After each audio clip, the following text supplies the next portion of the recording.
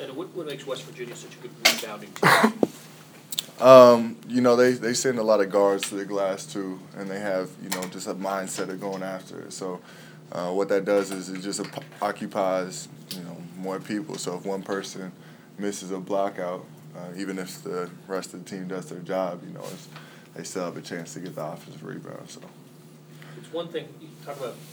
Sometimes we hear about matching energy and everything. Is there a matching a mindset when you go against West Virginia? There is. But I mean, I think it's a lot of mental game with them. You just got to go out there and play your own game. I feel like teams get too caught up in mentally matching them and stuff. If we play our own game and play, tough in the way we should play, then we'll be just fine.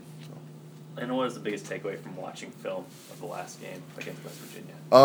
We got outside of our game, and it was like we were looking for traps to come. And I think that's what they do is just, like I said, mentally they get into your head a little bit. Even when we work on it in practice, we'll say, okay, now we're going to work on, them trapping. And as soon as that is said, everybody's all of a sudden, like, looking for the trap and stuff instead of just running your own stuff.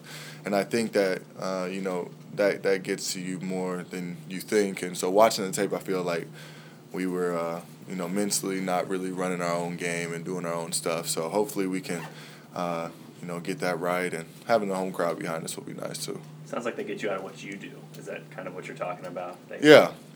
I mean, you just really – the stuff that you work on, all the plays you work on and stuff, it's just like you get out there and you'll be in the middle of a play looking for somebody to come trap you. And they might not even be, near you or about to trap you, but just because of all the hype that gets put out there and, expecting one to come, sometimes I'll throw you off your game. And you guys have West Virginia and then Oklahoma. How big of a week is this for you guys? It's huge.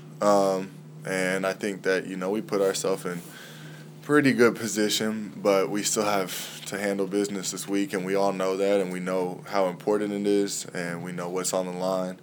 And, it's exciting because every year I feel like there's been a time where it's kind of like a gut check time, and this is what, separates those teams that do win the championship and the teams that don't. So, we really need to make sure that we focus in this week and do what we need to do to win.